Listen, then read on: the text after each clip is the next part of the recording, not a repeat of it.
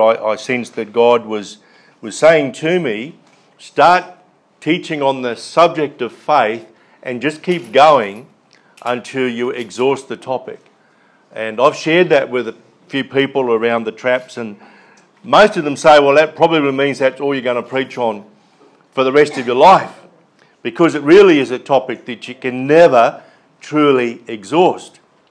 But given that we've just celebrated Easter, I really thought it appropriate that I speak on what you might call post-resurrection faith. You know, it's very easy for us as we read the Old Testament to begin to believe that our faith needs to be based on the Old Testament law, where in fact it isn't. And it's so easy, for example, to read through the Psalms and then have a look at some of the other historical books in the Bible, and you begin to believe that you have to live under some kind of law. But in fact, we don't. And I don't even like the idea that we should be entirely focused on the cross. And the reason for that is that Jesus actually rose from the dead on the third day. And he ascended into heaven, where he is seated at the right hand of his Father. So I like to think of myself as a post-resurrection Christian. And I have a post-resurrection faith. In other words, I have a faith which is based on the truth of God's word after the fact of Jesus' death, burial, rising to life again, and his ultimate ascension into heaven. And I think it's really important that we understand about what I term post-resurrection faith. I want to take you back, those of you who were with us last Sunday at Easter United, and a number of us were able to get to Easter United. It was a good evening, actually. It's the first time that churches around the Gold Coast have actually got together for a combined event for some 18 years. 85 churches had signed up to be involved, including Ignite Life Church. I think there were about 20 of us there. We had a pretty fair contingent there. Good music, great worship, and a good word that was brought by Stu Cameron. Now, Stu's a pretty well-known pastor on the Gold Coast. He's built up quite a large uniting church at Robina. They've actually got waterfront land. It's beautiful. If ever you have the opportunity to go to New Life Uniting Church, go. It's just beautiful. And Stu's built it up. They fairly recently completed extensions to their main auditorium. It seats 800 people now. So he's really had significant influence around the Gold Coast. Now, he was the main speaker at Easter United. And he said something, he actually said it twice during his presentation. And I really pricked up my ears. In fact, I nearly tweeted it. But I was so focused on what he was saying that I actually didn't get around to tweeting that quote from Stu. But this is what he said. He said, the sole purpose of faith is to respond to God's grace. Now, I think that's worth saying again. The sole purpose of faith is to respond to God's grace. Now, Stu was speaking primarily about salvation through Jesus Christ, about having a relationship with God through Jesus Christ. And his focus, of course, was on the Easter message, on the resurrection of Jesus. And in Stu's presentation, he was saying that there's an invitation for us to respond, to actually surrender, to submit to Jesus Christ. And he called that response or submission faith.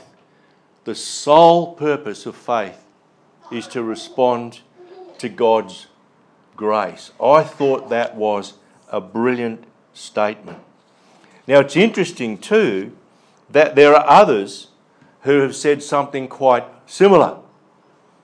Jeanette and I often listen to Creflo Dollar, Andrew Womack, Kenneth and Gloria Copeland, Joseph Prince, a whole bunch of preachers whom many people would call grace or word of faith preachers. They get a lot of criticism, but I actually think that if you listen to them, you probably got to listen to them for a couple of months before you get a bit of a feel for where they're coming from. But I actually think they are biblical in their preaching, and I'm not prepared to join the chorus of those who criticise. Just remember, there's about 400 million people in the United States, so there will always be someone who has their own website to criticise every preacher in the United States. So they get plenty of criticism. But it's interesting, I think, that Creflo Dollar says it like this: faith is our reasonable response to what God has provided by His grace. Faith is our reasonable response to what God has provided by His grace. Andrew Wommack is another faith preacher or grace preacher who defines faith in a very similar way. He uses very similar words. And there's some similarity between that and what Stu Cameron said, although I acknowledge that the context in which Stu was speaking was primarily about Easter and primarily about salvation through a relationship with Jesus Christ. But it's just interesting to me that his position doesn't seem to me to be all that different to that of many other Spirit-filled Pentecostal preachers and teachers. The main difference is that in Stu's case, very strong emphasis on salvation, but when you look at people like Creflo Dollar, the Copelands, Andrew Wommack, Joseph Prince, Joyce Meyer, I know we've got a couple of people in here who are big fans of Joyce Meyer. We saw her last time she was in Australia. We saw the Copelands last time they were in Australia. We went and listened to Andrew Wommack and Creflo Dollar when they were in Australia last year as well. I actually took a couple of days off work so I could hear them. And Creflo Dollar's wife, Taffy, she's a brilliant preacher too. She's absolutely outstanding. So we've, I guess, knocked around in those circles for probably 20 years or so now. And this is the big difference between them and some others would be that they say, well, God's grace extends not only to providing us the way of salvation, but providing for our divine health and divine prosperity. And as it turns out, that's exactly what Australian Christian churches believe. It's in our statement of doctrine, and I'll show you that in a few minutes. So here we are after Easter. We're talking now, as it were, post-resurrection. Jesus has accomplished everything He came to earth to accomplish. That is, He came to completely fulfill the Word of God concerning new covenant. We're translated from the old covenant, as the Bible actually says, that we go from glory to glory. We go from the glory of the Old Testament or the law under the old covenant to the greater glory, as Paul says, of the new covenant. And in the new covenant, among other things, as we've seen a few weeks ago, God has provided for us an eternal inheritance, and eternity starts now, and that inheritance includes divine health and divine prosperity. And if we're not walking in divine health today, then the blood of Jesus provides healing. And if we're not walking in prosperity today, then the blood of Jesus provides us with a way out. It's really interesting. I listen to a lot of podcasts, and I listen to 4 or 5 podcasts that are about prosperity. And we're not talking about people who have suddenly acquired millions of dollars or billions of dollars. We're talking about people who over a long period of time exercise the wisdom of God to build wealth. Now, this is not a boast, but I actually know how much Jeanette and I are worth. In dollar terms, we're worth just under $1.2 million. Take away all of our debt. That's our net worth. Now, we can't go and spend that money. Some of it's in our house. We started out with nothing. Our parents weren't rich enough even to contribute a single cent to our wedding, which, by the way, cost $500 in 1981. They couldn't. So we didn't come from privileged backgrounds. but over a long period of time. I've been at this for 40 years, by the way. There's no time like today to start, and God will give you the wisdom to build up a store of wealth over a period of time. So God has provided through Jesus. Every time we take communion, I love the fact that Ignite Life Church, we take communion every week. I really love that. It's not because I have an Anglican background. I grew up as an Anglican. I was a server in the Anglican church. I actually wanted to become an Anglican bishop because I really liked the gear they wear. You know, I thought I'd look pretty good carrying the bishop's crook and wearing the mitred hat and all that kind of stuff. And when I was about 13 or 14 years of age, the bishop actually came to visit me at home. Bishop Arthur, Basil Arthur was his name. He was a wonderful, wonderful man. And I can't remember exactly why he came to visit me. I know that there was a confirmation service. That's when you become eligible to take communion in the Anglican Church, usually around 12 or 13 years of age. And I was a server, and I was on the serving team for the particular service where confirmation was taking place. I think he just came around to my house to run through what we now call a run sheet, right? All the bits and pieces that we're going to have. And he was an absolutely wonderful man. But I do remember he drove a Valiant VIP, which back in those days had single seats in front, an automatic gearbox, and a vinyl roof. It was a really luxurious motor car, and I thought, that's what I want. So I have to become a bishop. You know, kids have funny ways of processing, don't they? Well, okay, I'm not a bishop, but I'm nearly a pastor. I'm half a pastor, right? I've got my provisional credentials, and I'm actually getting it like the little award thingy on the 23rd of April. If you want to come, you can. I'll provide you some information on that next week. It'd be really good to have a cheer squad, eh? Yeah. Anyway, we'll talk about that perhaps next week. But you see, God has provided for our divine health and our divine prosperity. So the state in which Christians should live post-resurrection, one is saved, two is living a life of divine health, we don't even get sick, and three, living a life of divine prosperity, where we're actually able to provide everything that we have need of, everything that we need in order to fulfill the purpose for which God has actually called us to as individuals, right? Is to fulfill, we need to have what it takes to fulfill God's call in our lives and then have some left over to bless those who are not in as good a position as we are. But you see, Satan is trying to rob us of everything. He's actually trying to rob us of our salvation by filling our heads and our hearts up with deceit. Like you've got to live like an Old Testament person, and you don't. Like, well, I'm always going to be sick. I've got a chronic disease. He's trying to rob you of your wealth as well. So Satan is trying to rob us of what Jesus Christ won for us on the cross. And one of the reasons why we take communion is to remember what Jesus Christ obtained for us on the cross. And one thing we also need to be careful of, this isn't in my notes, but it's a kind of by the way, you know what? If we don't live lives that are the very epitome of post-resurrection faith, you know what? It's okay. We were talking prior to the service, Mark and Pamela, Harney, Jeanette and I, just as we finished up our little prayer time, we were talking about the fact that, you know, we're not there yet. None of us are. None of us have got to the point where we can ever boast that we've got perfect post-resurrection faith. I haven't. Jeanette hasn't. These guys reckon they haven't, although, no, I reckon they do all right. And we heard their testimony a few weeks ago, and by the way, it is available on iTunes.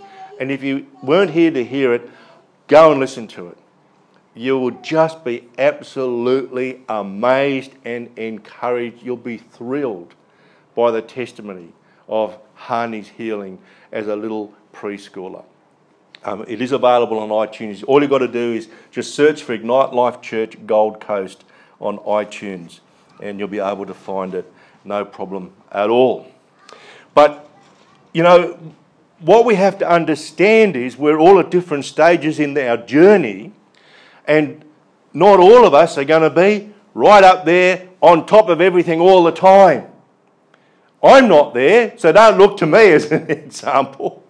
None of us are, but we're all on the way. And I want to talk more about that very, very soon. So that I don't want you to go away feeling condemned because you don't live in a big flash house like Creflo Dollar does. You haven't just bought the latest Gulfstream corporate jet like Kenneth Copeland has. Right? So if you just drive around in a ute that you borrowed from your dad, well, that's okay for today. It's okay for today. As I've said, one of the things that separates Christianity from other faiths is that in Christianity it's okay to aspire to something better.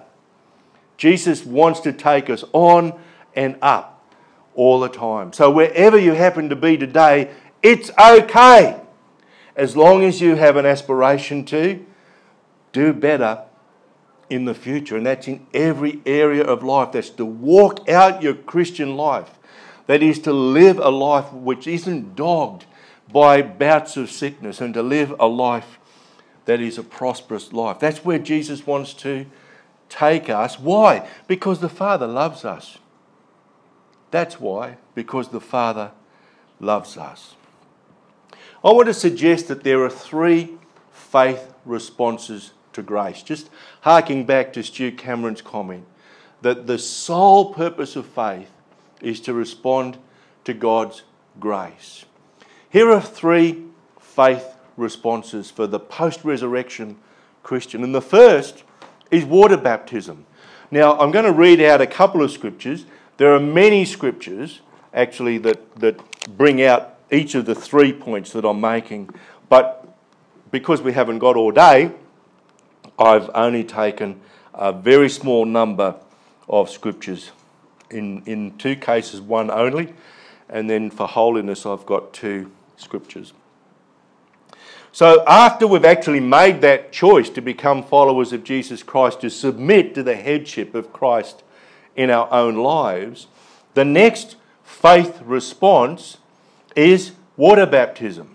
And we actually had our very first water baptisms at Ignite Life Church in November last year. A real milestone in our own growth. But in Australian Christian churches, and certainly at Ignite Life Church, we believe that water baptism it's a public statement that you make that I am actually crucifying my flesh. I am dying to myself, and that happens when we go into the water of baptism. And when we rise up, we're coming alive to the new life in Christ. That's what it symbolises. Now, you don't have to be baptised in water in order to be saved. It's not a condition for your salvation. It's a faith response to the salvation that God has provided to us by His grace. In Acts 8:12 we read this, "But now the people believed Philip's message of good news concerning the kingdom of God and the name of Jesus Christ. As a result, many men and women were baptised." And that was the pattern that was established in the early church. People would hear the gospel. They would hear the truth. They would hear the word of God from people who actually knew Jesus, or in the case of Paul, who had witnessed the effect that Jesus had had during his ministry on earth. And here we have Philip, who's preaching the message of the gospel. People heard it, they believed it, and their response was to be baptised. A second faith response to grace is baptism in the Holy Spirit. And we typically focus on that on Pentecost Sunday, which happens 50 days after Easter. So Penti actually means 5 in Greek. Pentecost was a particular festival. It was the festival of tabernacles. We talked about that last year, and we will focus on it again in a few weeks' time on Pentecost Sunday. But you have the Holy Spirit living in you when you are saved. That's one of the things that happens. In fact, the most important thing that happens at the point of your salvation is that your whole spirit is regenerated. It becomes renewed because the Holy Spirit actually comes, as it were, to live inside you. The Bible says that your body, your physical body, is the temple of the Holy Spirit. So as I'm looking out over this vast crowd today, hallelujah, words of faith there. But as I look out over you fabulous people, actually, because it is so encouraging to see people in the seats. You believe me, it is. It's a great encouragement. But as I look, see, I'm looking at temples of the Holy Spirit. The Holy Spirit dwells in you. Even those of you way up the back. Especially for Antonia. Do you know she's a photographer? If you need someone to do photography, she does great. She took a photo of me yesterday. And if anyone can take a good photo of me, that means they're very, very talented. Also, if they can catch me with my mouth closed, that means they're very, very quick. Right? So the second faith response to grace is baptism in the Holy Spirit. Now, baptism in the Holy Spirit is really about an empowerment from the Holy Spirit to live your life as God intends you to do and to fulfill the call that God has placed on you as an individual and to actually carry out specific assignments that He gives you. It's an empowerment to actually become an ambassador of Jesus Christ, to be able to boldly take the message of the gospel and share it with others. Let me read for you Matthew 3, verse 11. This is John the Baptist, the man who was called John the Baptist. He was the cousin of Jesus, born just a few months before Jesus was. He says, I baptize with water those who repent of their sins and turn to God. But someone is coming soon who is greater than I am, so much greater that I'm not worthy even to be his slave and carry his sandals.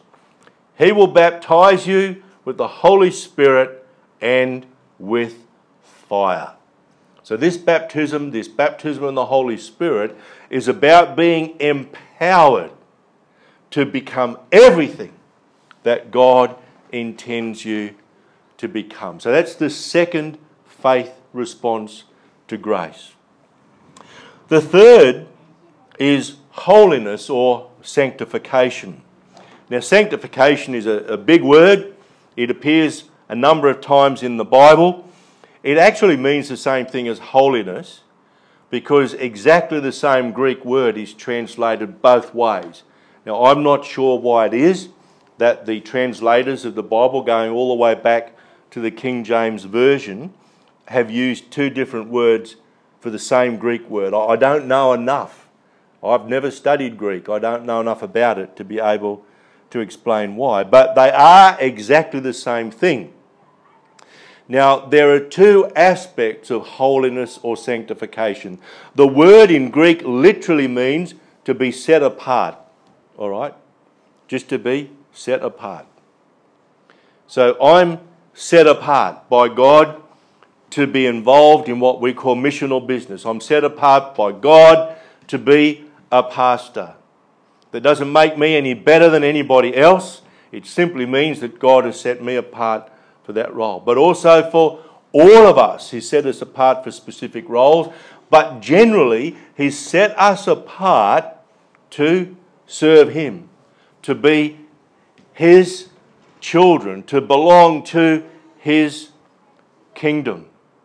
So one of the things that happens to us when we're saved is we undergo what you might call a change of position.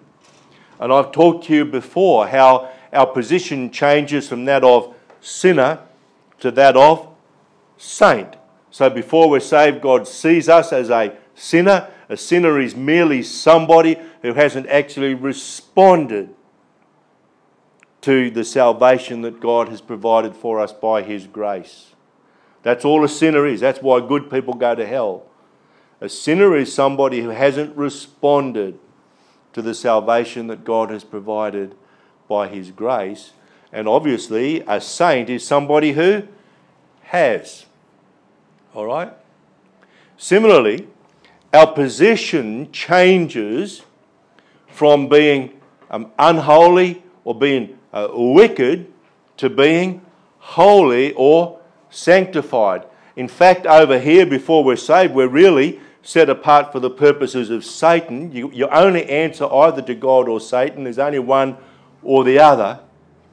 But when we're saved, we change position and we become holy or sanctified. Now that might surprise you a little bit, because when you hear the word holy, I imagine that brings to mind a number of images. And the image probably doesn't include me, right? I probably don't wear the right gear. You know, I haven't got the flowing robes to be holy. I'm not a pope, right? I'm not a bishop. I'm not even anywhere nearly perfect. Just ask my family. Maybe not, or at least not while I'm around, okay? But I'm not. So a lot of people would look at me, and the first word that comes into their mind probably wouldn't be holy. It certainly wouldn't be sanctified. And the reason is we've got a totally wrong conception of what it is to be holy. You know, we've seen those romantic paintings of the baby in the cradle. We've seen those romantic paintings of Jesus with pale, soft-looking skin and beautiful hair and a halo, and we think that's holy. And you never see anybody like that. Well, Jesus wouldn't have looked like that anyway. He was short, fat-ish, and dark-skinned. And he probably didn't wash his hair with shampoo often enough for it to make a difference, and it was probably slightly greasy. Right? The Bible actually says, you know, he wasn't a fair person to look upon. But see, holy is not what you see. Holy is what God sees. So we change our position. But actually, that's not what I want to talk about. Because holiness or sanctification has two aspects. One is position. Our position changes when we make that decision to become a follower of Jesus Christ, from being unholy or wicked or set apart for the works of Satan. We become set apart for the works of God. We become set apart for the purpose of His kingdom. But the position changes, but there's also a process. We, at the same time as having changed position, we actually grow, we develop, we become holy like He is holy. It's actually a process that takes a long time. And that's why I've shocked some people at times by saying, we're going to find sinners in heaven. Now, let me qualify that. I shouldn't say that. We will actually find people in heaven who have sinned. All right? And I was reading a blog the other day. I actually took nearly 2 days to prepare this because I really wanted to get right into the underlying theology. I don't teach theologically, at least I hope I don't. But I want to make sure that what I do share with you has strong theological foundations. Now, praise God, I was on holidays last week, so I spent nearly 2 whole days working on this. Now I can't remember my point at all. It's totally gone, but that doesn't matter. It'll come back later if it's important. If it's not important, it just means I was wasting time. But I want to strongly emphasise how important it is to understand that we're all at different points on this journey. And that was what I wanted to share with you. We're all at different points on this journey. I would actually say that my daughter Ainsley is a more holy person than I am. And I actually look to her, believe it or not, for inspiration and encouragement and as an example, because she's got a kind of faith I'd love to have. And that was she demonstrated that through those 8 years of prayerful waiting for the birth of Evangeline. And she's done it with other things as well. I can remember when she was about 17 or 18, we had a hire car. And at that time, we had this pretty old Subaru station wagon, and the kids were a bit embarrassed when I drove them places in it because it was getting pretty old. Anyway, we had a hire car, and Ainsley said, gee, I wouldn't mind if we had a car like this. I said, well, why don't you pray for it? Well, ultimately, it's interesting. God woke me up one morning, early in the morning, and said, go to the bank and consolidate all your loans, because we had a mortgage and we had a bit of credit card debt and whatnot. So I thought, okay, I'll do what God says. It's usually a good idea if God speaks, do what he says.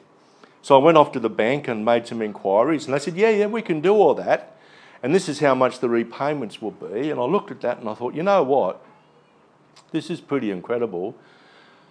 We consolidated our loans, so we've got our mortgage, and we put everything into the mortgage actually, and then we got another $20,000 to go buy a car, right? And the payments didn't increase. We actually got our car for nothing. So I had a particular car in mind which fit the budget, and off we go. And this car, by the way, it was a Mitsubishi Magna, best car we've ever had. You guys drive a Magna. The Magna, I think maybe my Stavic is better because it's got more room in it. But up until I bought my Stavic, the Magna we owned it was a more comfortable car to drive than a Ford Fairlane, and I'd driven Ford Fairlanes at work. But brilliant motor car. So these guys have chosen well. Anyway, we went to a Mitsubishi dealer, and we didn't have enough money to buy a new Magna, and I was looking at a Lancer. Anyway, we saw this Magna in the showroom, and I said, we'd really like a car like that. And he actually said, well, what about a remanufactured Magna? And these were cars that had been company cars. They put them back through the production line, and they come out with a full new car guarantee. It had about 9,000 Ks on the clock, and we actually got it for $20,000. And believe it or not, that car was identical to the hire car that we'd had. Ainsley sat in that car, and she said, I'd like a car like this. I said, you go away and pray about it. We got exactly what she prayed for. And I tell you what, I've seen this in her life so often. She's the kind of person, no matter what she's going through, she'll wake up every morning and she'll say, it's going to be a good day. And you know what? I wish I could be like that. So we're not all there yet, right? If you've ever driven from Sydney to Brisbane via the New England Highway, you'll see all these signs up that say, are we there yet? And it'll say, well, 1.5 hours to go, etc., etc. Well, I'm not there yet. And I dare say none of you are either. But that's okay. Now I remember why I was wanting to tell you about the blog. I read a blog yesterday. And the guy who writes this blog, I know him quite well. But he totally rejects this idea that God has supplied everything we have need of by grace. And it gets on to talking about, if we don't live holy lives, we're going to hell. Well, guess what? If he's right, I'm going to hell. Because I don't meet the standard all the time. Think about it.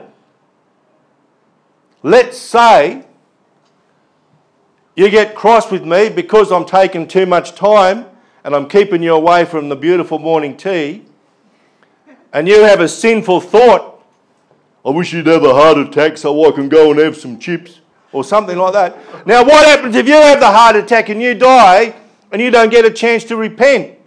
You're going to heaven or hell.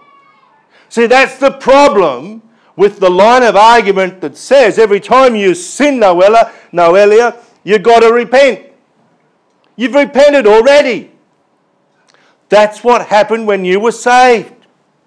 It's not a license to sin. Go read Romans 6, where Paul makes it very clear, by no means is God's grace an excuse for sin. But by his grace, the blood of Jesus covers our sin. And our faith response to the grace of God by which we are saved includes water baptism, includes baptism in the Holy Spirit, and includes a commitment to engage with the Holy Spirit throughout this process by which our position becomes our behaviour. And we live lives that are holy, sanctified lives. I get really, really passionate about this because I sincerely believe that one of the reasons why there are so many backsliders on earth today is that there are a lot of people who have come to feel they can't meet the standard. The blood of Jesus covers you for that. And some days you be like Pepe, you'll fall off your chair. Spiritually speaking, I mean. Right, he fell off a chair. Well, it was the most embarrassing thing that's happened to him probably in the last 5 years. But we do that. We fall off our chairs spiritually.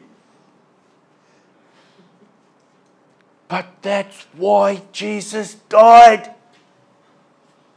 So we could pick ourselves up, dust ourselves off and start ourselves over again. If you stuff up, you're not going to hell.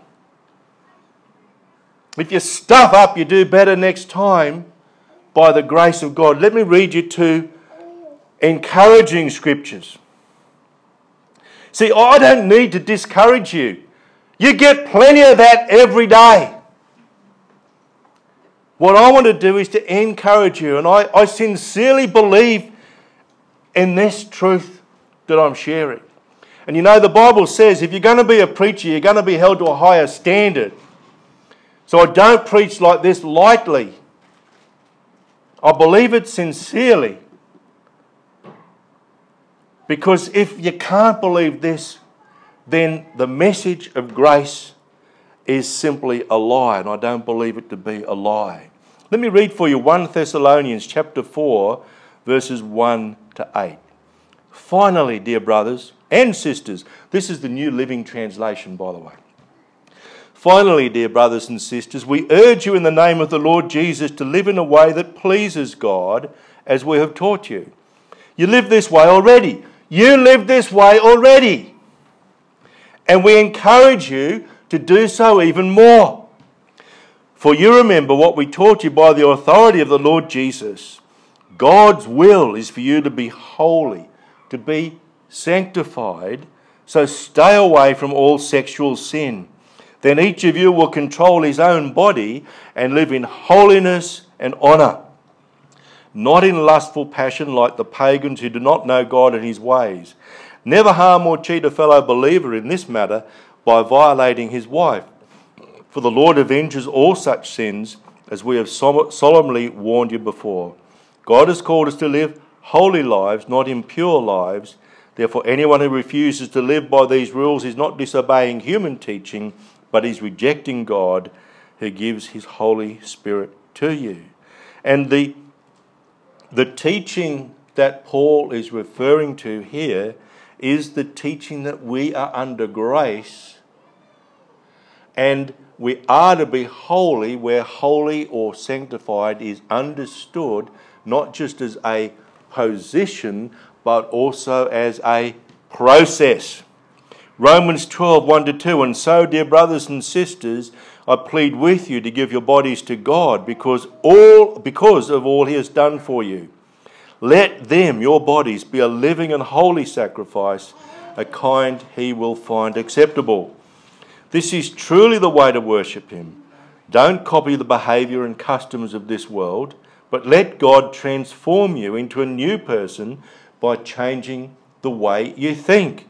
And that includes getting a mindset that says, as a child of God, as someone who lives right now in the kingdom of God, I'm entitled to an inheritance that not only includes my salvation, but divine health and divine prosperity. Then you will learn to know God's will for you, which is good and pleasing and perfect. By way of reminder, I've mentioned this a number of times this year when we're talking about faith, that our faith is in God And because our faith is in God, we believe his promises. So our faith in God comes through our relationship with Jesus. It's a relational thing. We have a personal relationship with God through Jesus Christ. And we believe his promises. So our faith is not really in divine health and divine prosperity. Our faith is in God. But we believe the promises of health and prosperity, the promise of flourishing. We believe the promise because we have faith in, we trust our God. Australian Christian churches, ACC, which we are a part of course, they have a statement of belief. They also have a more detailed statement of doctrine. But their statement of belief says this: we believe that the Bible is God's word, accurate, authoritative, and applicable to our everyday lives. So when you take the Word of God, when you take the Bible, and when you read a promise of God in here, you can believe that it is truth because it was inspired by the Holy Spirit himself, and it brings to us the truth of the heart of God. There are two other statements from ACC that I want to share with you. Again, these are statements of belief. God has individually equipped us so we can successfully achieve his purpose for our lives. Our purpose is threefold according to ACC: to worship God. And we worship God not only by coming to a service on Sunday and raising our hands and singing. We worship God by offering everything to him. Our work, our family life, everything we do can actually become an altar on which we make a living sacrifice to our God. So God has a purpose for every single one of us, and that will be outworked in the way in which we worship. It will be outworked in the way in which we connect with, engage with church, and the way in which we serve the whole community. And the second point I want to make is that ACC believes that God wants to heal and transform us so we can live healthy and prosperous lives in order to help others more effectively. So our health, our prosperity is not only for our own enjoyment, but is for the benefit of others. I want to leave you with a different take on the definition of faith. I've talked to you about the fact that our faith is relationally based. It's based on our relationship with God. We have faith in God. We trust him with our very lives. And part of the testimony that Mark and Pamela had was that they got to a point where they actually had no choice but to trust their daughter to God. I think, didn't you say there were only 3 people who had survived? Hani was the third. That's correct. So, all the facts, all the medical evidence was saying she's going to die. Hani was on the worship team this morning, right? They trusted God. The reason they could believe the promise that God made to them was that they had developed a trust in God through relationship with him. Now, there's a famous passage in Hebrews 11, of course, is known as the faith chapter. It's where the writer of Hebrews expounds on faith. And if you go and have a look at my blog, if you go to the church website, which is ignitelife.church, click on Life Blogs, and you'll see I've already written a blog about this. And I've actually shown you the text that is the best known text from the King James Version or the New King James Version.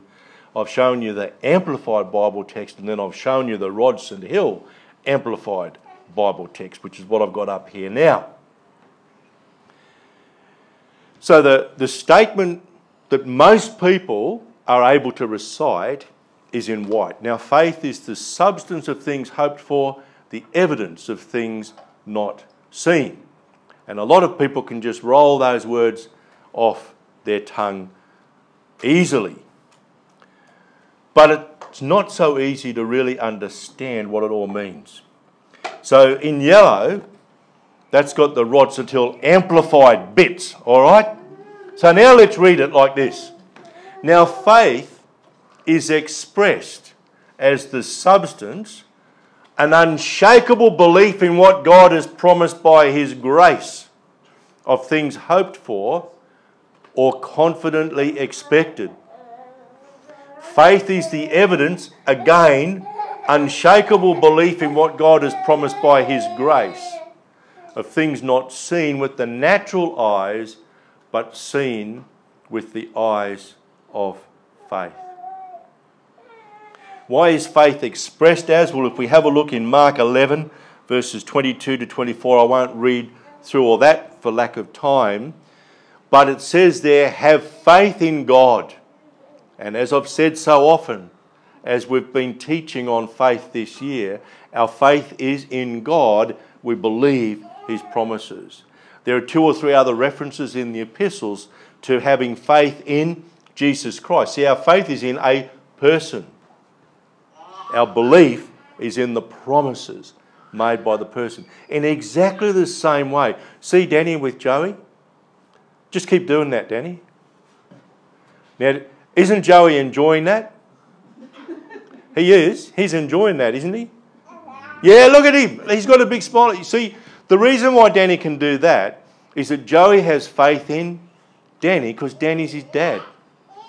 And when Danny promises him a birthday party, no, I think Emma might have done that. Yeah, it would have been Emma.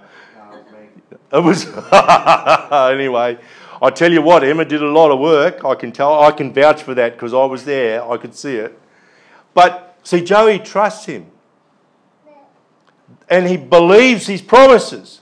And he believes his promises because he trusts his dad. Now, he might not trust me to do the same thing, and he might not believe any promise I make because we don't have the same relationship. Do you see that? So that's why in Mark 4, we're told, have faith in God. And in the epistles, have faith in Jesus Christ. So faith is expressed as the substance. Now, the words translated substance and evidence are very similar. They're not the same Greek words, but they're very similar. They do mean unshakable belief or unshakable confidence in what God has promised by his grace. See, it's by his grace. I'm sorry I'm going over time, but I think this is so important. It's by his grace. We don't earn it. We don't earn it. Jeanette and I have never done anything to earn what we have in Christ. We've never done anything. You couldn't. You could never. How could any of us earn the death of Jesus Christ? How could any of us earn the benefits of salvation? How could any of us earn the blessing of being in the kingdom of God? There's nothing we can do to earn it. We can't do anything by our own effort. It's by his grace. The things hoped for, biblical hope is a confident expectation. Why? Because we believe the promises. So faith is also the evidence, again, unshakable belief in what God has promised by his grace. Things we don't yet see. You know, Ainsley didn't see Evangeline until, well, I suppose the first, what do you call those things? Ultrasound. But, you know, it wasn't until she was born. In fact, she didn't see her straight after she was born because she wasn't breathing and got raced off to intensive care. But she saw her a little while later. But she had faith a long time before she fell pregnant. In fact, I remember saying to us one day, I know exactly how we're going to tell you when we fall pregnant. And they did. They just took us out for lunch and gave us each a book. And my book said, Grandpa.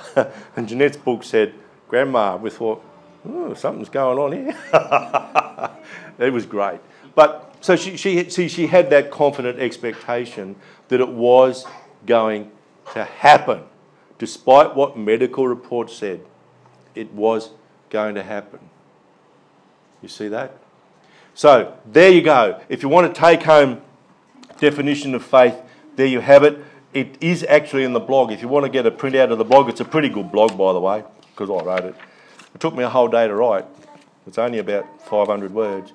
So if you go to the church website, ignitelife.church, click on Life Blogs and you'll find it. But also this will be up on iTunes within the next couple of days. I do apologise again that I have gone over time. I don't like to go past a quarter to 11. A quarter to 11. But I really think this is a really important message. So guys, just don't ever feel condemned because you haven't reached that level, and don't feel that you're going to go to hell because you haven't reached that level. That's not true. If it wasn't for the blood of Jesus and for his broken body, it would be. But because Jesus died for us, his body was broken for us, and his blood was shed for us to bring us into the new covenant, that did actually happen. It's an historical fact, well attested to, not only by what we read in the Bible, but historians of the time and witnesses of the time. So by faith we respond initially to that offer of salvation by grace. By faith we respond through water baptism. By faith we respond through receiving the baptism of the Holy Spirit. And by faith we respond by making a heartfelt commitment to engage in this process of becoming holy, becoming more like Jesus every day as we allow the Holy Spirit to guide us through life. Love you guys.